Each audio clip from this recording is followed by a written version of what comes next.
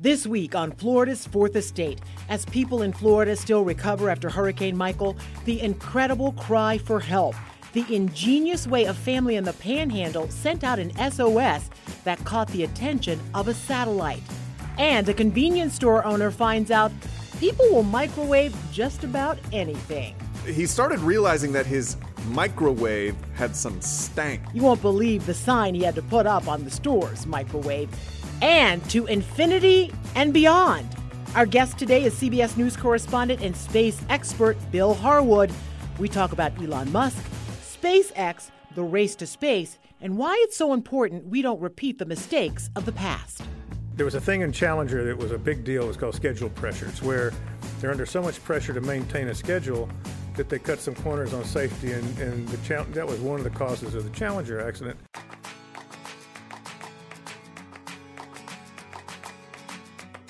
Hi there, and welcome to another edition of Florida's Fourth Estate.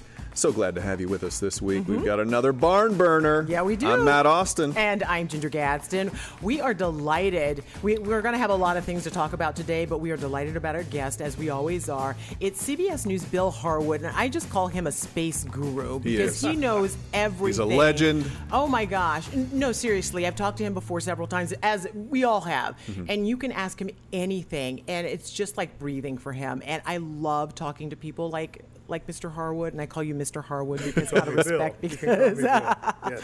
It's going to be a great conveation. There's a lot going on out there. Absolutely.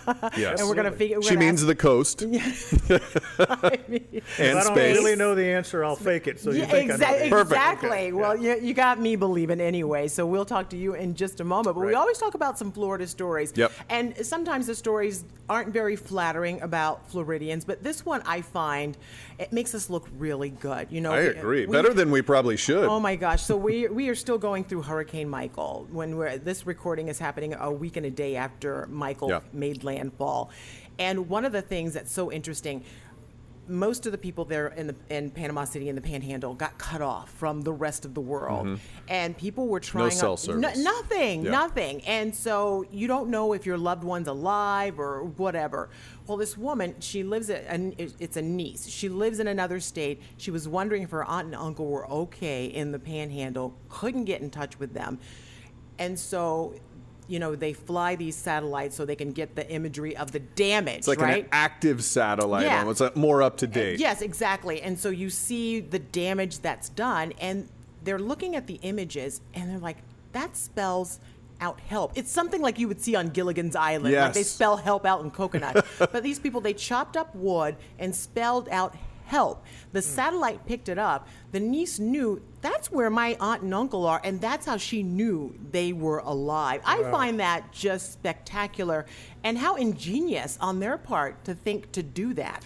I don't know if I would, how do you even get it big enough to be seen by satellite? And to see it on a I could see a helicopter flying over, but drone. the fact that somebody took the time to check out that particular satellite, zoom into that particular area, and we have the picture there. I don't even know if I'd have thought it was bushes because I'm that First of oblivious all, I'm to looking things. at that. That doesn't even look real. It looks like someone took a Sharpie and just wrote that on our screen. Yeah. I mean, look at how straight.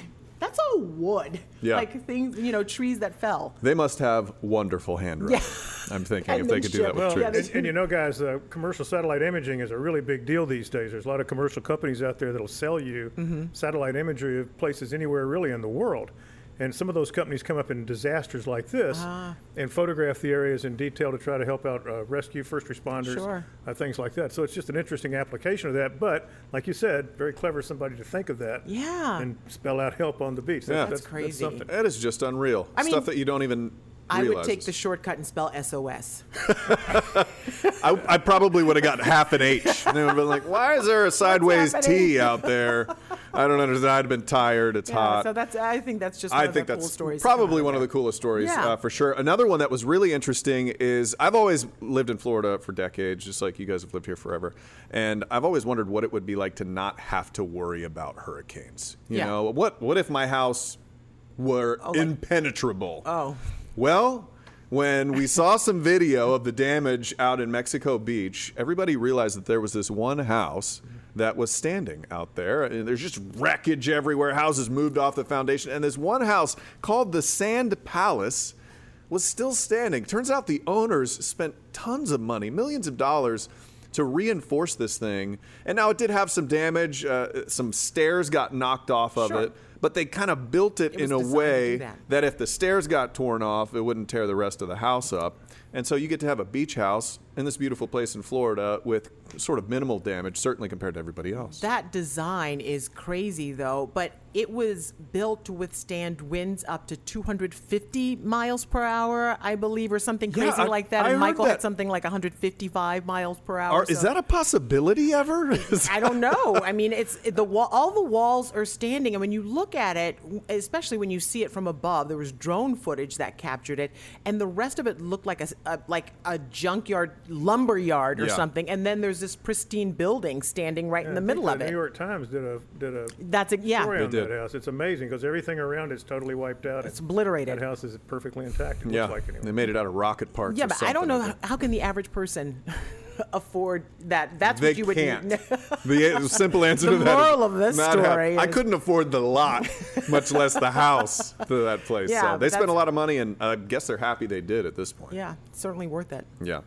All right. Well, we've talked about some serious stuff. Time to just talk about a little bit of the weird that comes in Florida. So there's this guy who owns 7-Eleven. Yeah. Right? That's not weird. No, that's not weird. I'm not there yet. Oh. So this guy who... I'm getting there fast. Hang on. Hold on tight. We're about to pull some G's here to the weirdness. So he started realizing that his microwave had some stank, and people started complaining when they were heating stuff up in a mic, which, by the way, I've never heated it. I've never gone to a 7-Eleven to heat anything up. Like, oh, hey, I have this random bag of popcorn. I'm just going to pop it in here. Anyway, so it smelled like pee. It smelled like urine. Yeah. And so he realized that people were coming in. There's a place very close by where urine tests happen for drug tests, and he figured out that people were taking their urine from someone else, bringing it and heating it up in his microwave so it seemed more legit, like it came from your body, and then they were taking it to the place. So he had to put up this sign, which I'm instantly not using this microwave. If they put this in the office microwave, I won't ever use it again. Only for food use. Do not warm urine. Keep microwave clean. Thanks. You know, I never thought you'd have to put a sign like that anywhere, but there it is, and it's in Florida. But you know, the people who have to have the urine tested, I guess it makes sense. You can't show up with cold urine. Yeah. It just wouldn't seem right. I think that would throw off. You'd have bigger issues if that were your real. For sure. Yeah. We need to get you to a hospital. Your urine is 63 degrees. I could talk about how they recycle urine on the space station. Oh, God. You know what? But I'm going to let this one go. Yeah, exactly. Yeah. Does it involve a microwave? No, it doesn't. Yeah, I mean, I have kids in the house, so we have a sign like that on our fridge. Don't pee in the fridge. But outside of that, that's just awful. I mean, I can't think of something. It's just a little queasy. Just had to make you a little sick in the show today. It gets well. Here's something that's. Is it getting better from here? Well, not right now. Not exactly. It will once we get to the interview, and we're almost there. We have one story. We got to talk about our Floridiot of the week, and this is the first time in all of our shows that we're going with the Floridiots of the week. Oh. And I'm your guest today. No, you are. We do it every week. We do this every week. This has nothing to do with the smartest man at the table. No. Okay. So basically, they have these stings, and I hate the fact that they have to do this and that people show up to these. But they have these stings where they pretend undercover cops pose as a young girl online, and then all these guys come in and they net them, and they are weird shirts on and all this stuff, but it is always enjoyable to watch cops take them to the ground with the dog barking. So here, enjoy sounds of your Floridiots of the week getting taken down and arrested.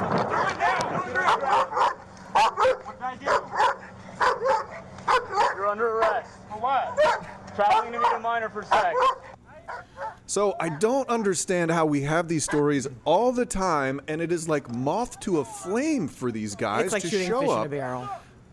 It's frustrating. It's terrifying as a dad with 3 daughters. Yeah. It just makes me sick. But it just tells you it's really a problem for them because they know there is a high risk that it could be a sting, and they show up anyway. Can I tell you about the dumbest one of them all, though? Oh, do. Oh, yeah. There's this one guy, his excuse to the police. You're not going to believe this, Bill, even though I'm telling it to you.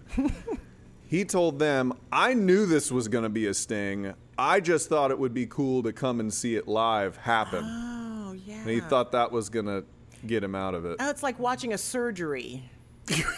Right? Is that how Except it's your face, and it's getting attacked by a German Shepherd. What? So, yeah, these are the He people knew it was happening. we're living around. And he was just... That's what he said. That's what, of course. You know, that was a pretty interesting excuse. Okay, now I'm dying to talk about space. Yes, let's talk about space. Bill's like, please. Yeah, and there is no one better to talk about all things space related than CBS News' Bill Harwood. Thank you so much for being here today. We love talking to you and getting to pick your brain because right now, how exciting is it to be talking about space during the era we're in right now? You know what? It's really a sea change. You know, if you've been around since the shuttle stopped flying back in 2011, where you had 6 or 7 shuttle flights a year and all this other stuff, and then all of a sudden it just almost dropped off the map. And you can go talk to people in Middle America that aren't even sure we have a space program today.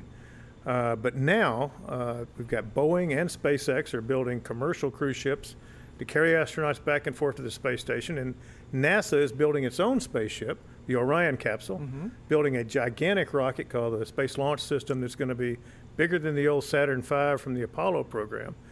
All of these things are right on the cusp of happening. The commercial cruise ships, presumably anyway, are going to start flying next year, and then the Space Launch System is going to come shortly thereafter. So very exciting times. The Trump administration has endorsed a return to the moon for the first time since the turn of the century, really, to make that the national goal. And they're talking about putting a small space station in orbit around the moon to serve as a test ground for eventual flights down to the surface and then later on to Mars. So all of that's in the mix right now. It's very exciting stuff. And, of course, over at the Kennedy Space Center, you've got all these rockets starting to fly. And it's pretty exciting. We had a good launch just the other night. We love seeing that. Yeah, we love seeing that. Did you think we would be here? I remember covering the last shuttle landing. It was kind of a somber moment out there. Everybody, Absolutely. We knew that something was coming, but it was really all just thoughts at that point. I had the opposite reaction. I'm surprised it took this long. Really? Back in 2004, a little trip down memory lane here, that's when President Bush said, let's finish the space station, retire the shuttle, and let's go back to the moon. And then that program sort of withered on the vine. The Obama administration decided it wasn't affordable, took the moon off the table and said, let's think about maybe exploring some asteroids and, this long term, let's go to Mars in the 2030s or something. Yeah. And so the funding and everything for these commercial cruise ships and getting these things off the ground really got stretched out. So I'm really surprised it's taken this long, that America's been willing to rely on the Russians, paying at this point something like $81 million a seat to carry people up on the Soyuz.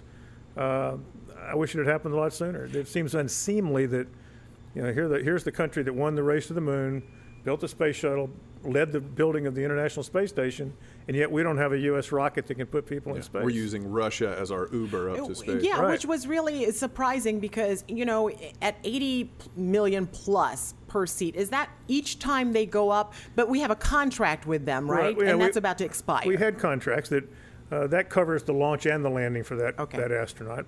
The last U.S. seat on a Soyuz is occupied on a flight next July.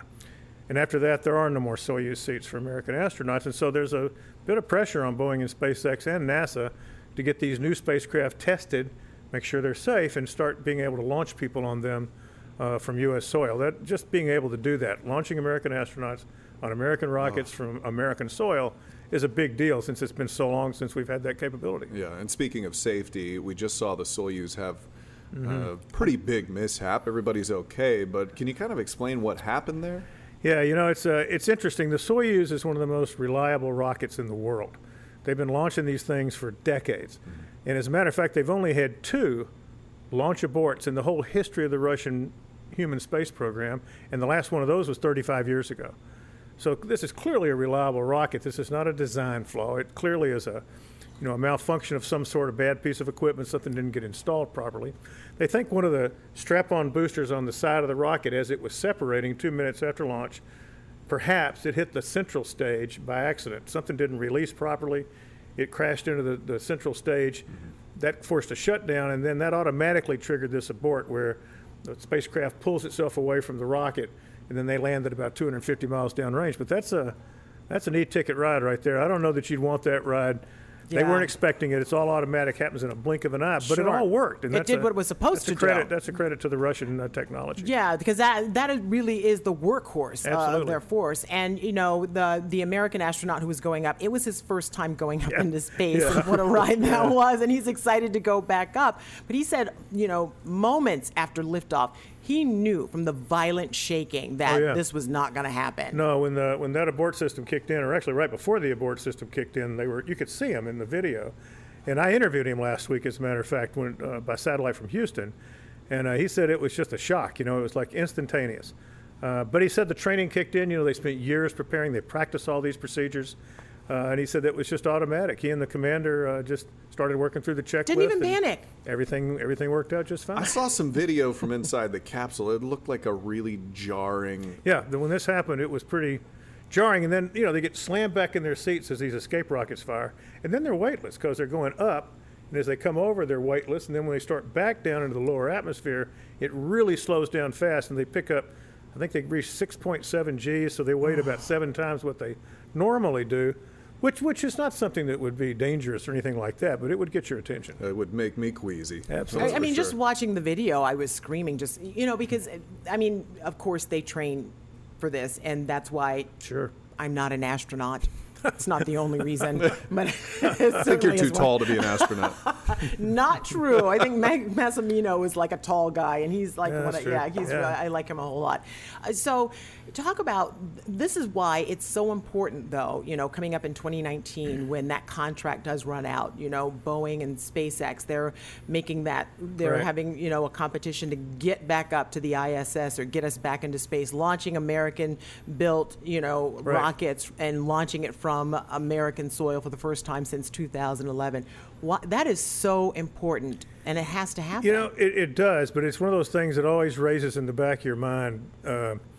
There was a thing in Challenger that was a big deal. It was called schedule pressure. It's where they're under so much pressure to maintain a schedule that they cut some corners on safety, and that was one of the causes of the Challenger accident. I think one of the big concerns right now among management and also among SpaceX and Boeing, you don't want to get to the point where, okay, guys, we really have to make this happen, to the point that you succumb to schedule pressure and maybe there's some oversights or you cut a corner you shouldn't cut. So there is pressure. There's no question the clock is ticking on all that. But I think the big drive is, well, let's all be real careful about how we do this. And because of the Soyuz failure has interrupted the way they're going to keep the station, get astronauts up and down. From the end of December until about April, there'll only be 3 people on the station because one of these crews didn't get there. It's going to be difficult to do the testing they need to do on these spacecraft with a limited number of people in orbit, so it's unclear yet how the Soyuz setback might play into this commercial crew thing. It might stretch that out even more. Certainly it's got everybody's attention focused on it and the safety systems and such, so it's going to be a very interesting next several months to see how they manage all that and keep it safe. Could we possibly see, I'm sorry, so could we possibly see the ISS unoccupied for the first time, or that won't likely happen? The only way that would happen, I'll back up for a second. So there's 3 people on the station right now. If Nick Hague and Alexei Ovchinin had gotten there last week, right, the 3 up there now could have gone home, and then they'd launch a fresh crew that would join the other 2 guys. But those 2 guys didn't get there. They got to get a crew there, and the guys that are on there now can't stay past the end of the year, really early January, because that's when the Soyuz certification runs out. They're only certified for about 210 days in orbit. They hit that date in early January, so they've got to come home in early January. If there's a problem in this accident investigation, I know I've made this probably too complicated, but no. If there's a problem in the accident investigation and you can't get a crew up there before the end of the year, then yes, they would have to come home anyway, in which case you would de-staff or de-man the station, and they'd have to operate it by remote control and hope nothing went wrong. Yeah, but what happens to all those experiments that they're conducting up there? The research would stop in that case. I mean, there's some automated experiments on board, but the hands-on stuff would stop. The big deal would be to leave the station in a way that ground controllers can run it, make sure it stays safe. But the problem there is that if a major system fails, then this has happened many times during the life of the station where the astronauts have to do a spacewalk to fix something or do some maintenance. If you don't have somebody there and you can't do that maintenance, you face the possibility of a problem that could get worse and worse, right? So nobody wants to get everybody off the station. If there's any way the Russians can launch before the end of the year, they will. Yeah, when we're talking about space, we're talking about life and death here. Absolutely. We're talking about big, important decisions being made. And now that public companies are making a lot of these big decisions, a lot of people have worried, is the safety going to go down? You started touching on that. Well, one of the guys really in charge of that is a guy who was just seen smoking weed on a podcast just like ours. We will not, no, we're not smoking weed on this one. We're not going to do that. Probably any day. Let's agree. Yeah. Yes, we can all agree on that right now. But so Elon Musk, he is this kind of controversial character. Do you think that when he does public things like that, that maybe hurts not only his image with Tesla, but him as a... It very well might. I don't know. I've interviewed Elon Musk on a number of occasions, but I've never, the thing you're talking about, I certainly haven't witnessed. And so I don't have an opinion on that. I would guess it would color the way some people think about it. But he's a brilliant person. There's no question about that. And I believe he's got a very good team running SpaceX. Gwen Shotwell, the chief financial officer, or president of the company, and a team of engineers that I've got pretty good confidence in. I mean, they've launched more than 60 rockets with only one in-flight failure in that whole time. I mean, that's a really remarkable achievement. And when you think about safety, the other thing to keep in mind is it's to no one's advantage, to cut a corner or have a problem. They don't want that to happen. They want their spacecraft to be as safe as is humanly possible. And I think they're doing everything they can to do that. How Elon Musk, plays into all that, I don't know, but he's a big believer in spaceflight. He's a big fan of spaceflight. And I have no doubt they're leaving no stone unturned to make these things as safe as possible. Yeah, and he certainly has gotten a lot of other people interested in space. Absolutely. And some people may call it a stunt or whatever, like when he launched the rocket with the Tesla and the Tesla's out there. That was pretty brilliant. That branding was amazing. Ingenious. Pretty cool. And so I feel like people who normally would not pay attention to what's happening with that program, suddenly he has their attention. That's probably true because, Boeing is also building a spacecraft that I doubt the public has paid nearly as much attention to because they don't get the press that Elon Musk and SpaceX gets. But I think they're both very competent. Obviously, Boeing has lots of experience doing this. But at the same time, I'll throw out one last thought. They both had problems. They both had parachute issues and other technical glitches they've got to get resolved. The goal is to have an automated test flight next spring and summer for SpaceX and Boeing respectively before you put people on board. They've got to show this thing's going to work right before you commit human lives to it. But if all goes well, as they say, by next fall, both of these guys should have been in orbit by that point. Well, the other thing that's so ingenious too, and I know you've been covering space for a long time. What was your first launch? My first launch was as the reporter for the University of Tennessee Daily Beacon. And it was STS-2, the second shuttle flight, back in 1981. Okay, so did you ever think we would see a day where we would see a rocket launch and then land back on I can answer that immediately. Isn't that the most amazing It is the craziest thing to see. The science fiction rocket takes off and lands like a rocket, okay? And back earlier, there was a spacecraft where they were testing that could do something like that, but nobody ever did it. Yeah. And SpaceX has pulled that off. That is an impressive feat. Whether that's a business model that makes sense in the long term, I don't know. I'm not an economist, but that's a jaw-dropping feat to watch that happen. It looks like a movie running backwards. Yes. It's like I can't even understand it with my brain when I watch it. Now I know that this is high-level stuff, but is there any way to describe to people how difficult of an engineering feat it would be to make that happen? Well, it's kind of like, balance a pencil on this table on its point and keep it upright. Because you've got this long thing coming down, and it's computers. Yeah. The thrusters. It's a remarkable achievement that they pulled this off, and and that has really changed modern spaceflight because now everybody's looking at it. The Chinese are developing reusable rockets. The new rocket United Launch Alliance is going to use to replace the Atlas 5 and the Delta IV. The engines separate and come back down for recovery.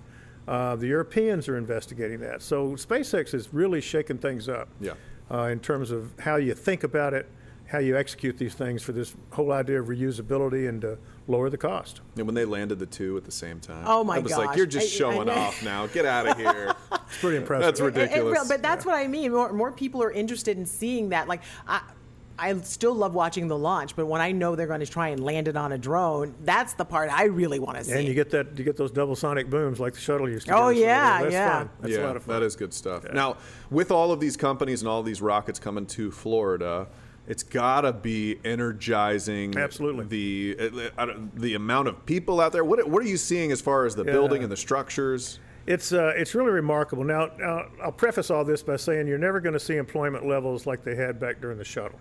Okay. The reason the shuttle was called off was because of how expensive it was. Mm-hmm. And that was this huge standing army of people that they had to service it.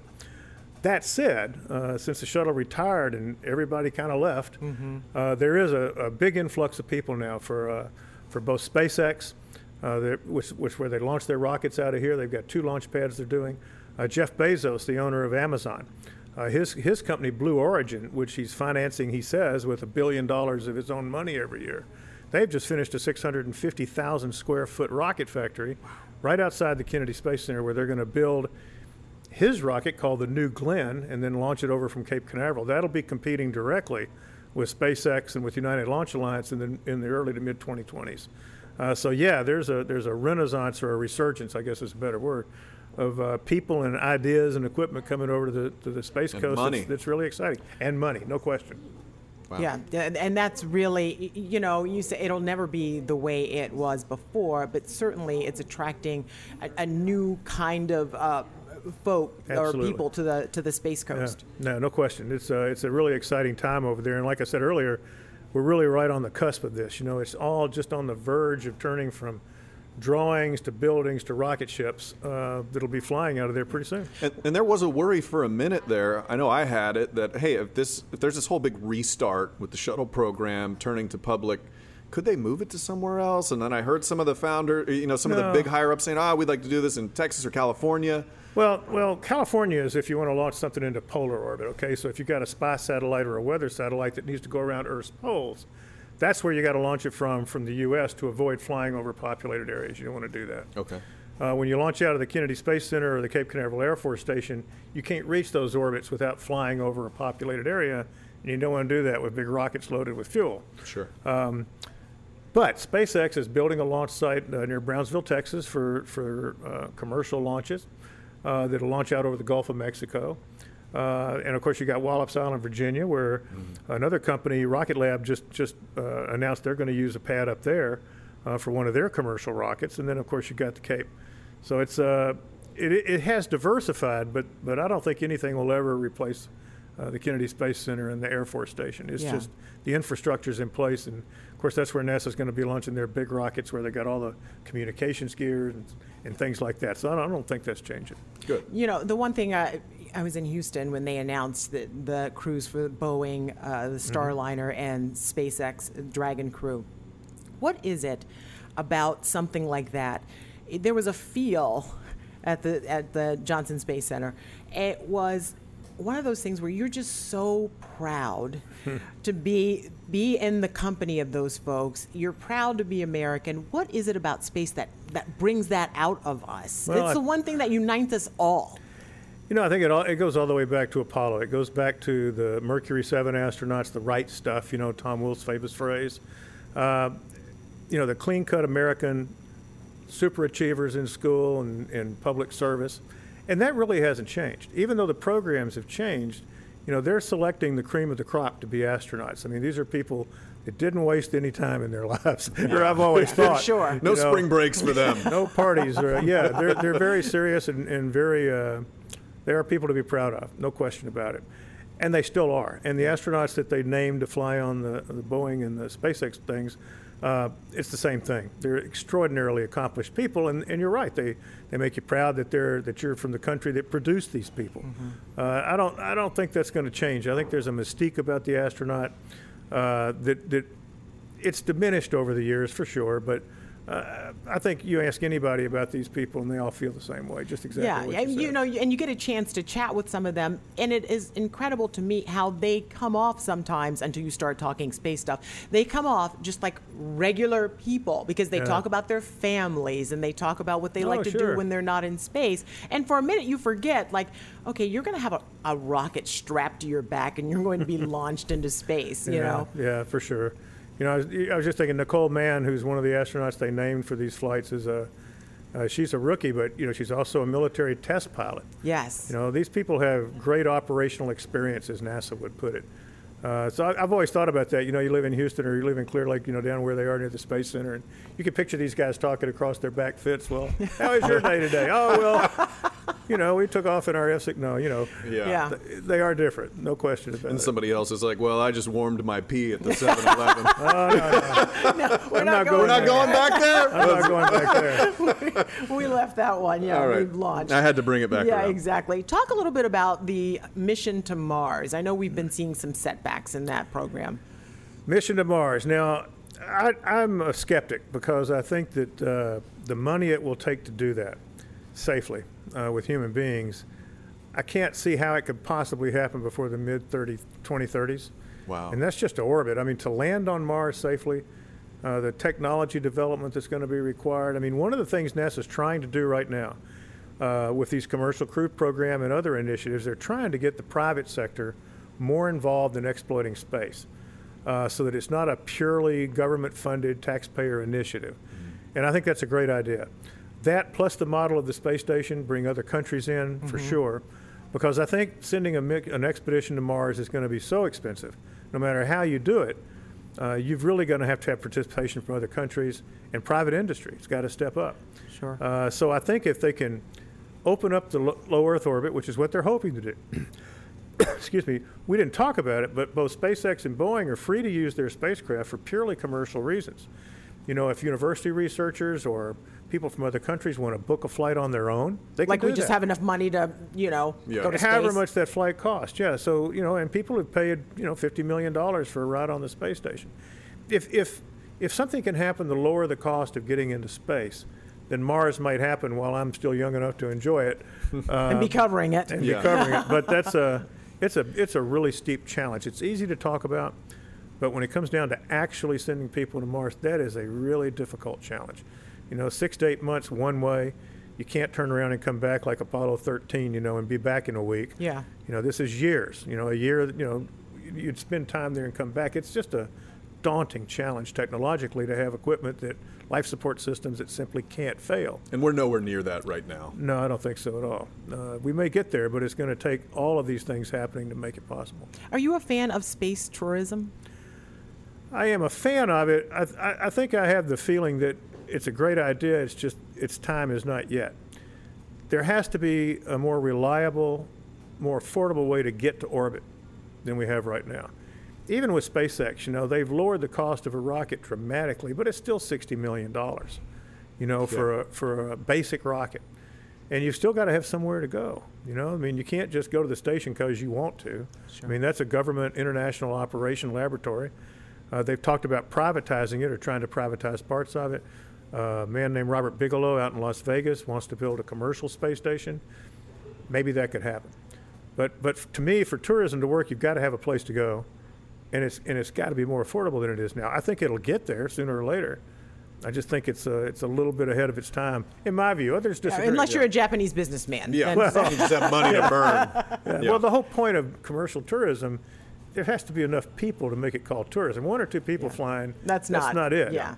You know? I keep waiting for the day we're watching the rocket out there and it's got a big Coca-Cola on the side. Like I'm sure that's coming, right? Is there something stopping that? You know, it's funny you said that. The NASA administrator, Jim Bridenstine, has actually talked about the possibility of selling space, you know, even endorsements, like athletes do, for example. Mm-hmm. The astronaut, like, this is the greatest Starbucks coffee. There's been, I think, a backlash against that, but they're serious about looking at it. So who knows? You may see that someday. Hey, if it comes down to dollars and cents. Yeah. If you're infusing cash into a program and they need the money, if it helps, if it does. Yeah. So there has been talk about that. You know, when the shuttle program was up and running, we were very close to sending a journalist up with one. You know, we saw the They teacher. had selected 10 finalists at the time Challenger went down. Is that something you see happening again? And if they do, would you be one of those people who would want to do that? I'm way too old for that. Never. I think they will, absolutely, on commercial ships. You know, we've been talking only so far about orbital craft by SpaceX and Boeing and others. Jeff Bezos is Blue Origin and Virgin Galactic. That's the company run by Sir Richard Branson. Yes. Both of them are building suborbital spacecraft to carry tourists up into space for a few minutes of weightlessness, and then you come back down. I have no doubt there will be journalists on those flights, you know, either because their company's paid for the ride or because, you know, the owner of the spacecraft wants to publicize it. But I think journalists are going to be in space at some point, no question. Ginger's next question is, can you put in a good word for her? I'll be happy to. Bill's like, I'm too old for this, but this lady, Ginger, she would love to do it. Give her a one-way ticket. She's ready. She's ready. I would approve of that. Send her to Mars, Bill. Wow. No, I think it'll happen. I think it'll happen. No question. I just always found that fascinating. And some people may not see the value in that, but I feel like. You know, it's funny. I used to think about that back when there were 10 finalists for the shuttle, and I didn't have 5 years professional experience at that point, which was one of their requirements. And so I could not enter that competition. But I remember thinking, like, say you won it. Yeah. Man, the pressure would be on you to write, like, the greatest story that could ever be written. You know, like. Don't miss that deadline. Oh, man. Can you imagine? I mean. You need some more Nat sound in there, is what the bosses would be yelling at you. There's no going back. There'd be some pressure because all your colleagues would be going, is that the best you could do? Yeah, exactly. I they could do have that written anyway. that so much better. This was a fantastic conversation. I really enjoyed this. It is just, I mean, I feel smarter just being next to the guy. Of course. Come on. No, seriously. I hope you agree to. Fun. Yeah, I hope you agree to come back and chat with us when some other things start. We'll leave out the happening 7-Eleven again. stories. I was going to say. Yeah, I know. We're sorry. You deserve better. Yeah, you do. But we reeled you in anyway. Bill, thank you so much. Pleasure. It was an honor having you at our little round desk. Ginger, you're always the best. Thanks, I'm Matt man. Austin. This is Florida's Fourth Estate.